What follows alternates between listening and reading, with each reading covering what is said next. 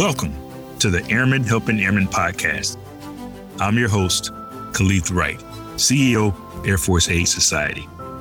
Join me as we chat with extraordinary guests, share stories, and learn how amazing people are making a difference in the lives of so many Air Force and Space Force families.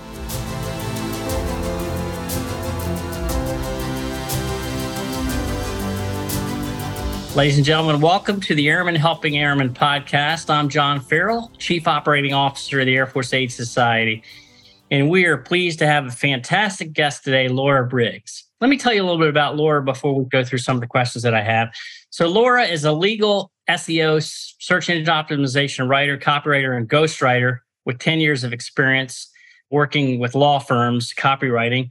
And, I've often, and we'll talk about this when we get to it, Laura, wondered, how do you do ghostwriting? So I'm really interested in learning that. I guess the answer is you really got to learn your subject, right? But we'll talk a little bit about that. She has so much breadth of experience. She's the founder of Letter of the Law, which was a firm created back in 2012 after spending 5 years as a legal researcher for two different attorneys. She's a military spouse and the founder of Operation Freelance, which is a nonprofit organization aimed at helping military spouses break into remote work. What an admirable thing. I will tell you, in my past career, I was an HR professional, so I put a lot of stock into taking care of spouses and people finding their way. She's the author of a few books, The Six-Figure Freelancer and How to Start Your Own Freelance Writing Business, Remote Work for Military Spouses, and How to Become a Virtual Assistant. Just like what we're doing here, she's a podcast host and founder of the Advanced Freelancing Podcast. In her prior life, she was the marketing director of Lawyerist.com from May of 20 to May of 2021.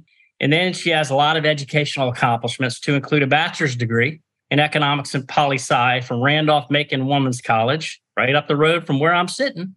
She also holds a master's degree in political science from Virginia Tech, good old Hokie. And Laura is now pursuing her PhD, if that's not enough, in public administrative policy. She's appeared on numerous other media appearances.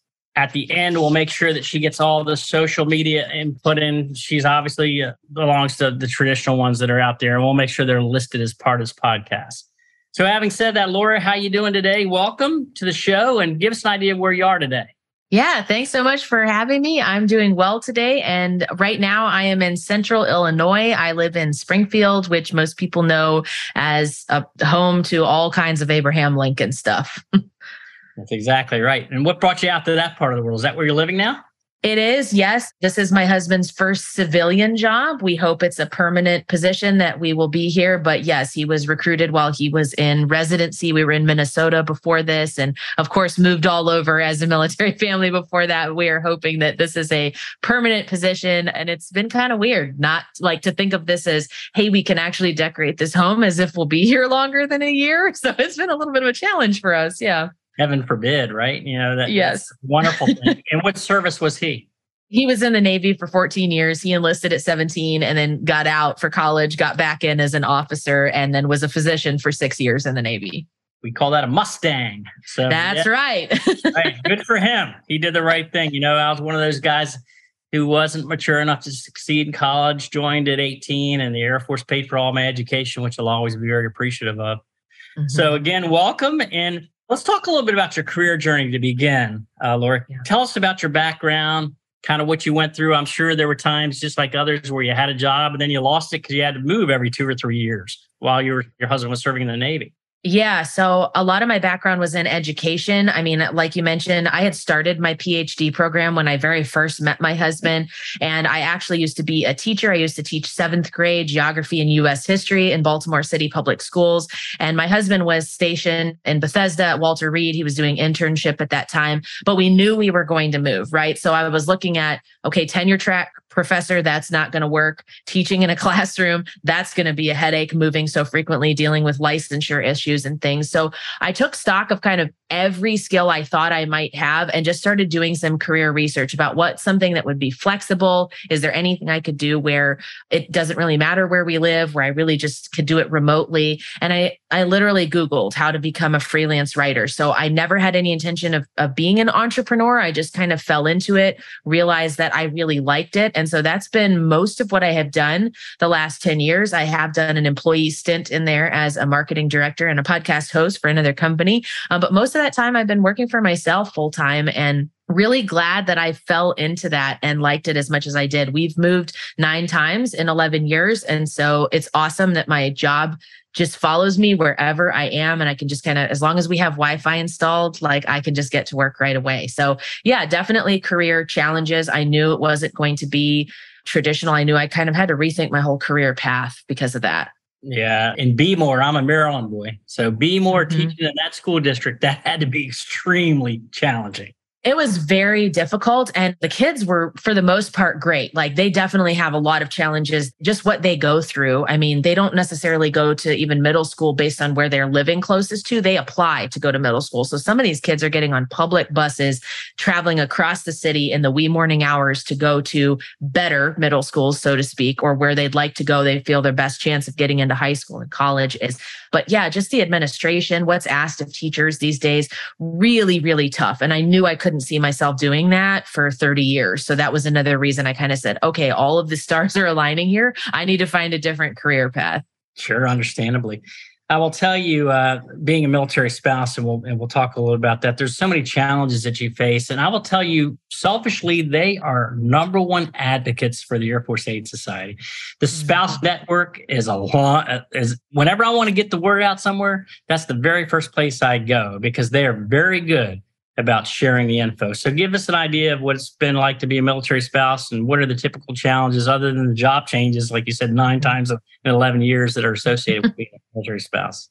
Yeah, I mean, I think a lot of times your career and kind of what you want, it does take a back seat. And that's by the very nature of just military life. Military life, as you know, it's a lifestyle. It's not just a career. And it can put a lot of pressure on your whole family there. I think there's also times where you feel extra pressure as a military spouse. Like, because I'm not the one who's been in service, I'm very careful about, well, when my husband was active duty, like if I'm showing up to a command event, once he signed me up to cook for the commander of the base. And I was like, why? Why did you put this much pressure? Like, if it doesn't turn out well, like this is not reflecting on your career. So there's little things like that. And then just like, even now, right? Like I'm getting ready to give a TED Talk next month about military spouse career challenges. And you feel this extra pressure because anytime you're speaking or representing on behalf of such a large group of people that is so diverse, you want to be respectful. You want to be mindful of that fact. You want to, like, I want to recognize that now we're on the civilian side of it. So my husband's a veteran now. And it's just, I think you sometimes can feel that extra pressure of like being part of someone else's career that maybe you didn't necessarily sign up for, but it's a huge part of their identity, right? Like when my husband transitioned out, that was a big challenge for him of seeing himself as something other than a Navy officer. So there's all kinds of things you see behind the scenes, but it's also a great opportunity to see the world, travel, live different places, gain a respect for people who make that kind of sacrifice. And like you talked about, the network is just amazing. I can't tell you how many times another military spouse has helped me in one way or another. And I continue to be grateful for that community now that we're outside of active duty. Yeah, you made some key points there. One thing that I'm going to make sure too, that is, and I don't know if you've met these ladies, but I'm going to hook you up with, on our board, by virtue of the uniform that they wear, we have the Chief of Staff of the United States Air Force and his or her spouse, the Chief of Staff of the United States Space Force and his or her spouse. So Molly Raymond is the Space Force for another couple of weeks. Her husband's about to retire. And Shireen Brown is General Brown. So have you met them before? Are you familiar with them? I have not, no, but I would definitely love an introduction. We'll do the linkage because it's so important to what you're talking about. And the other part that you mentioned too, that is so, so true about when you hang up the uniform. I'm 18 years removed. Now, you'll notice I have my rank on there. I do that only for credibility purposes, but I also often tell people, don't call me chief. That's yesterday's news, 18 years ago. And I do some mentoring, similar to what you're talking about, with folks when they hang up the uniform. I always say I wouldn't have hired John Farrell either with his February 1st, 2005 resume, because you don't know what you don't know until you learn, right? So I give a presentation on interview techniques and resume development. And some of the guys and gals have a hard time separating the identity of the uniform, right? Jokingly, I would tell my E9 peers, and I say it tongue in cheek with a little bit of truth to it, you go from being a hero to a zero in the eyes of the civilian population because you have to capture those things that you did well there that can now translate to the civilian world. So I'm sure you found those challenges across the board too as a military spouse. Yeah. And I mean, I see it all the time with other military spouses because a lot of times they are taking breaks from the workforce. They're taking positions in which they're underemployed and overqualified for. They have gaps in their resume because they moved to a country with a SOFA agreement where they couldn't work. And so it's hard to explain that to a civilian employer, right? Like, well, why did you work data entry at your last job with a master's degree? That may be the only job that that spouse could find. And so they wanted to have a career. They wanted to contribute financially to their family. So that's definitely true both for transitioning veterans and then military spouses. I mean, in Operation Freelance, we take our participants through an exercise where they pull up their resume and their job is to strip everything out of their resume that could work as an entrepreneur and a freelancer. And all of them freeze up. Nobody wants to do it. Everyone's like, I don't have any skills that could transfer over to being a business owner. And so we take one person and we walk them through the experience of reframing that. And it kind of helps everybody else break through that. But it's a very common challenge, just that hesitation over, I'm not going to be treated the same way. My resume doesn't look right. I feel like I'm making up for lost time. There's a lot of really common challenges there, despite the diversity of the lives of so many military spouses. Well said, Laura. And that's a perfect segue into what you just mentioned. So let's talk about that. You founded Operation Freelance. What was the emphasis behind its creation? Why did you decide to do it? Well, as a military spouse, I got very lucky by starting my own business and realizing, number one, I was better suited for it, but two, it followed us everywhere as we moved. And it opened so many incredible doors for me, getting books published, starting a podcast, doing a lot of public speaking. And I knew that other military spouses could really benefit from the flexibility of freelancing. It's one of the only side businesses where you could do it 5 hours a week, 1 week. You could do it 40 hours a week the next month. It's very flexible. You can do it at 2 a.m. It doesn't really matter. And so for military spouses, that level of flexibility is huge. And I had been mentoring military spouses one-on-one every quarter. I would take on 1 to 3 of them to do that and realized that I opened the call for that application to do the one-on-one mentoring. And I had something like 50 applicants overnight. And I was like, oh yeah, this is way bigger than what I can support. And I was very lucky. I went to Upwork to deliver a keynote speech in January of 2020, right before the pandemic. And I mentioned that at the end of my speech. I just kind of mentioned, hey, this is the next door that I think freelancing is opening for me, starting this nonprofit. And they pulled me off stage and they said, the CEO wants to talk to you and she wants to give you $20,000 to start this nonprofit. And I was like, oh, wow, it's happening like real fast. Like I need to actually get on it now. And so for me, that was just that confirmation that this was a needed thing. And it's been really amazing to see some of what these spouses have been able to do building their own businesses. I'm sure it's got to be extremely rewarding. You know, there's never a better feeling than knowing you made a difference in a person's life. I mean, there's nothing that beats that. Money, prestige, nothing beats that. So proud of you. Good for you. So when you first started, you kind of mentioned a little bit about it. What were some of your short and long-term goals that you had regarding Operation Freelance?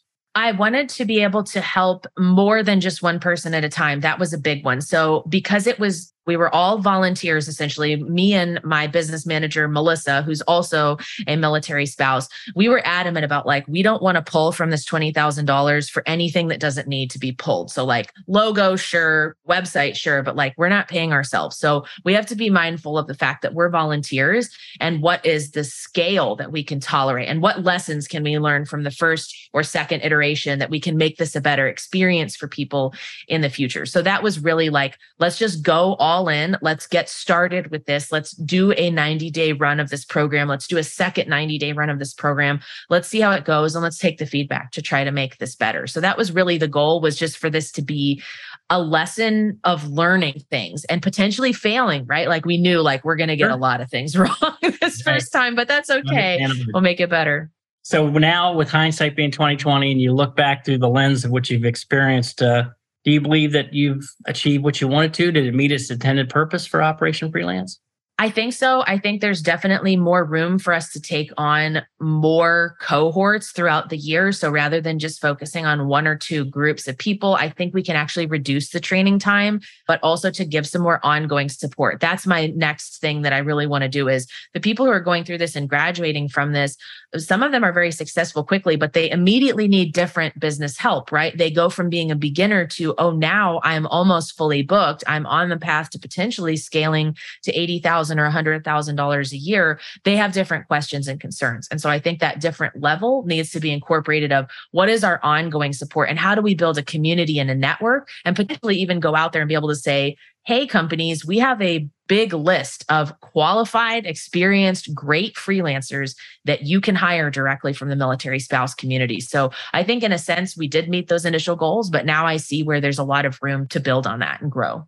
So that's a nice transition into the freelance piece. So that's a separate entity. How did you get into freelancing?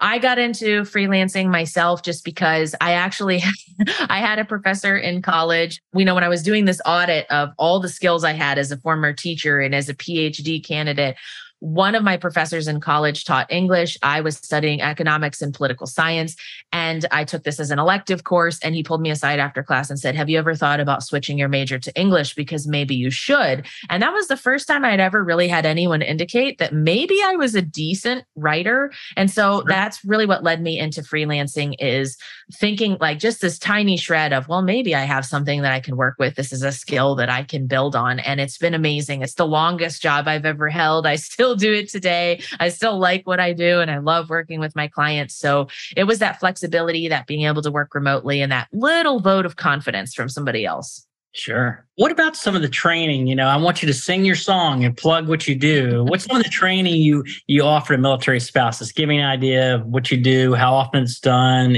I assume it's probably virtual, just like the world today, but give me an idea of what you do there. Yeah, so the training is completely virtual. In the past, it's been 90 days. We're trying to work right now on getting that down to 2 months because that allows us to serve more people, but also it's less of a time commitment. We found it hard to schedule things around stuff like PCS season in the summer and changing kids' schedules and stuff like that. So we're trying to make the training as accessible as possible. In Operation Freelance, we really focus on people who are beginners and helping them get their very first client. So getting their pitch, how to write a proposal, how to negotiate, the importance of contracts, how to build a marketing plan. It's really the 101 of just getting started and really diving in there. Now, have you considered expansion? You got military spouses. What about vets? Have you thought about going down that road? Yeah, so we actually will take anyone who I consider military affiliated. So I've had someone come through the program who was a caregiver of a disabled veteran. Absolutely, you're 100% eligible to apply. So yeah, we're open not just to military spouses, but to veterans, caregivers. Are you a family member of someone who's active duty in the military, but maybe not a spouse? Really, anyone who has that connection is eligible. So I want to get down to the weeds a little bit. I kind of envision in my head what this transpires, but if I'm getting on the call for the first time and I'm a military spouse, what's the syllabus? What are you going through? What are you covering? Yeah, so we're really covering how to know if being a business owner is right for you, like the personality traits and the schedule and the things behind the scenes you have to do to run a business, how to make sure that's really the right call for you and to decide what that looks like in your life. Is this something where you want to leave your day job to do it? Or are you just like, you know what, I have 5 hours a week and I want to do whatever I can in that 5 hours to earn something and to expand my career a little bit. So there's elements of it that are very structured, like every week we're talking about something different. And every other week they have a homework assignment. Like one example is we go through a training on how to pitch clients, and then everybody turns in their pitch and they get it critiqued by me, and then they revise their pitch and start sending it out. But it's also very personalized, right? Because I'm not helping just one type of freelancer. We have virtual assistants, we have writers, we have UX designers, we have graphic design people. And so we're using that framework, but then also it's very personalized to here's what I think is going to work for you based on your target clientele. Here's the marketing that I think is going to be most successful for you. So that's really what we're trying to help people do, is all the materials that you need to get your business off the ground. How are you going to reach clients? What are you going to say to them when you connect with them? How are you going to price your work and decide on deadlines and things like that, really to get you going with those very first few jobs as a freelancer. That's fantastic that you're doing that, because I'm sure you have to adjust your style. If you're in the DMV, DC, Maryland, Virginia, that's one thing. If you're in Timbuktu, West Virginia, out in the middle of nowhere, Your clientele is obviously a little bit different. So I'm sure you have to adjust and have them find their way or feel their way through it. Yeah. And there's also a lot of confidence stuff too. I think, especially with military spouses, there's kind of this belief that they're not as qualified as they really are. They don't realize how many skills they have from their personal life, their volunteer life, their professional life that get pulled over immediately, right? And I think military spouses kind of naturally trend towards certain things. They're good at project management. They're good at meeting deadlines. They're good at juggling 20 balls in the air at the same time. So it's about how do we take that and I show you that's actually really valuable to have as a business owner. Those are things that are not easily taught, but we're just using them in a different way than you have in the past. Well, the thing I find when I do my mentoring, and I don't know if you find the same thing, is what you believe is important in the United States military, not so much out here. I'll give you an example that always makes me laugh, right? I live about 6 miles from Quantico. When I talk to an airman compared to a Marine, I always have to adjust my style. It's dramatically different, right? And I'll always laugh, and then we'll transition after this. When I look at a Marine performance report and I see, and I'm paraphrasing, the #1 fitness program, and all that, I say, you know what? Don't get me wrong. That's important, but we're fat out here. A lot of us want to know, how are you going to contribute to the bottom line of efficiency and bring more money into that company? And for them, it's an awakening, right? They're just like not used to it. And then you have to tell them, look, it's a little bit different when you hang up that uniform. And by the way, don't be wearing those Chloroform shoes and that goofy hat and that belt either when you go to an interview. Yeah, it is different. You know, I joke because my husband's civilian boss spent 30 years in the Air Force. And I think my husband has comfort in that, because there is a general style, even in how they dress, but definitely in how they wear their hair and talk. And it's just like, that's comforting to him to have a little piece of that military life of like, oh, I know how to relate to him. I'm always, and his boss keeps saying, stop calling me sir. And John's like, it's ingrained in my brain. I will never stop saying sir. It is so ingrained. After that. It's part of your psyche. When I go to the club down the street, I always walk in and they go, Air Force One. When I walk in, that's what they call me, because they're a bunch of Marines. So that's funny. So my gosh, yes. Yeah, looking at a few other things here. I also noticed that you are on the Veteran Life website and it lists you as a contributor. What do you do for them? Give us an idea of what you're doing there.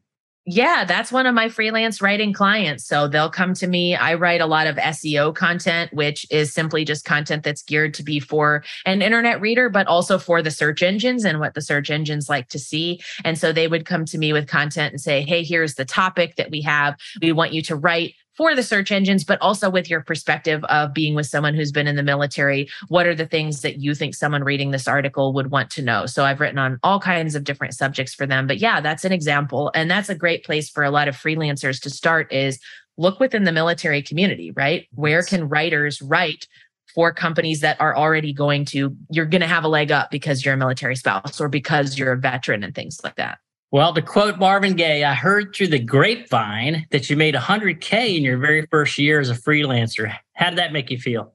It was crazy because, like I said, my husband still talks today about the time I made my first $20. And I was really thrilled with that because we were broke at the time. And I was like, hey, $20, right? Like that was more than I earned in an hour answering the phones at an insurance brokerage. So that, like, it was very surprising to me that it grew as quickly as it did, but I also saw that as incredible potential of and that's why I continue to advocate for other spouses and veterans to consider freelancing as an option today, because it's so different now. When I coach freelancers, like 5 years ago, all my coaching calls were about marketing, getting clients, making more money, making people pay you more. Today, they are all about time management, burnout, overwhelm, which means the market has flipped into the place where there's high demand for freelancers, which is great if you're starting out as a freelancer. But yeah, it was very surprising to me because I never imagined that I would really be an entrepreneur, that I would be a business owner, that I could run a business at that level, essentially doing all of it myself, right? Like I didn't have a strong team. I wasn't outsourcing client work to other people. So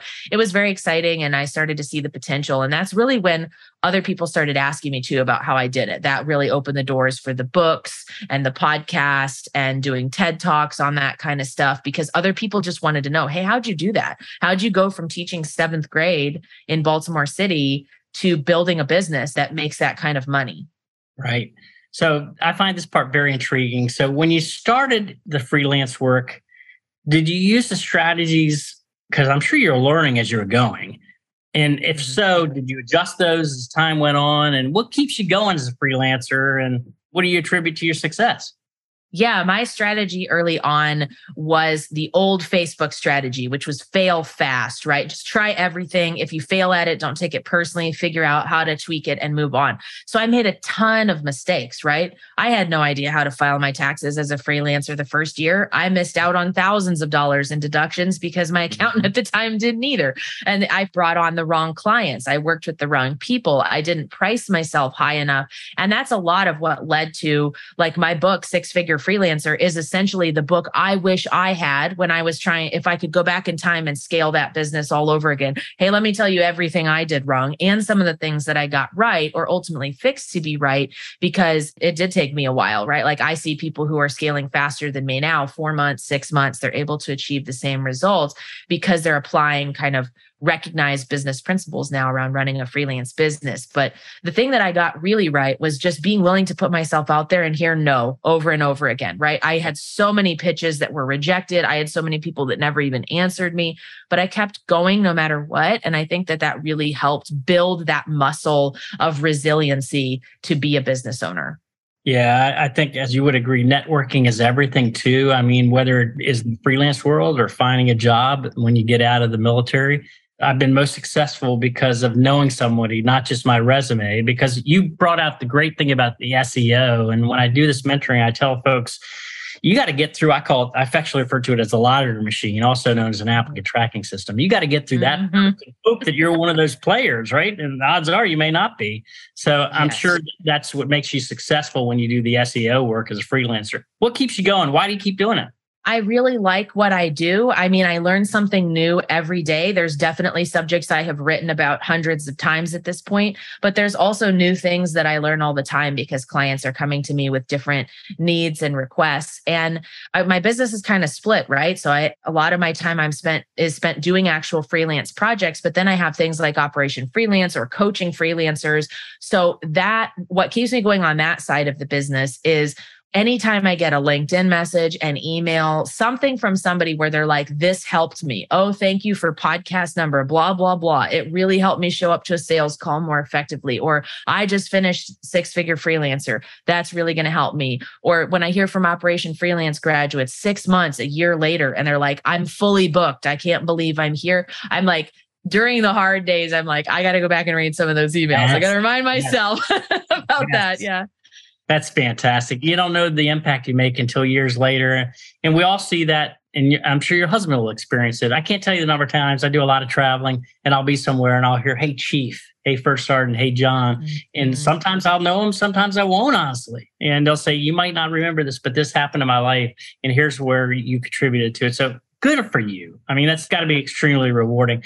I want to focus on the last few minutes we have, Laura, on your writing. So obviously to go and write a book, that takes a lot of effort. You not only wrote one, you wrote 4. So tell me about your strategies. What made you want to be an author? Why did you even consider doing that? I loved reading as a child, like even in kindergarten when we took the career test, like it came out writer or lawyer. And it's funny because I'm pretty close to both of those things. It's like the fusion of those two things. So I'd always loved reading, always loved writing, knew I wanted to write a book, had a friend who was a successful young adult novelist. And there was a conference when we were based near Crane, Indiana for a couple of years. And she said, hey, there's a conference up in Muncie. You need to go. You need to just go pitch a literary agent, get it over with. So I actually went and pitched a fiction kids book. The agent ripped me apart. And it was that weekend that I went, I'm going to go nonfiction first. This is going to be more in my comfort zone to pursue a business book and really work up to doing fiction. So I did that. And I worked with an agent who coached me through the process. We wrote a book proposal. I used that to get who is now my literary agent. And she just kind of kept encouraging me to write book proposals. And she goes, if you write the book proposal, I can go out and sell it. And being a professional freelance writer, working on a deadline, it works really well for me. Because like if there's a contract that says, Laura, this manuscript of 70,000 words is due October 1st, I might turn it in September 30th at 4 p.m., but it will get turned in before the deadline is finished. So yeah, I definitely have a system now, at least for writing nonfiction, that works really well. So I don't know about you, but I'm a voracious reader and I rotate. I go fiction, nonfiction, fiction, nonfiction, fiction, because I love John Grisham and I love a few others. Me too. James Patterson and some of the others, so I like to read those. So I'm really intrigued about the ghostwriting. Tell me how you got into that. And if somebody comes to you and you're a ghostwriter and you don't know the info, you must have to do some substantial research to get your act together before you publish something. Yeah, for sure. So ghostwriting essentially means that, and it can run along a spectrum. Like you could just be helping somebody get the framework of a piece together. You could be writing the entire thing. What's hard for some people who want to be writers is that you don't normally get credit for any of that, right? So like I can't say who a lot of my clients are because they are publishing it under their own name, not mine. And that's part of the agreement. But yeah, it requires research. Sometimes that looks different. So I have some clients where they'll send me a topic and I'll say, can you just record the CEO of the firm on a Loom video talking about this for 10 minutes? I'll extract everything I need from that. Other times I need to interview people for an hour. Sometimes it's customer interviews. Sometimes it's just putting myself in the shoes of the reader, right? So like just this morning, I was working on something about traumatic brain injuries from car accidents. So if that were me or my family member, what questions would I have? What things would I want to know before I even call a lawyer, right? So I'm constantly putting myself in that position of, if this were me, what would I want to know? What would make me feel semi-educated and comfortable enough to reach out for that next action step? But yes, it is a ton of research. And as I mentioned earlier, like my prior life was in academia. So like that was something that I'd always kind of enjoyed doing and knew how to do. It's so ironic we're having this call this morning. I had a conversation with another group on TMI. I'm a football official.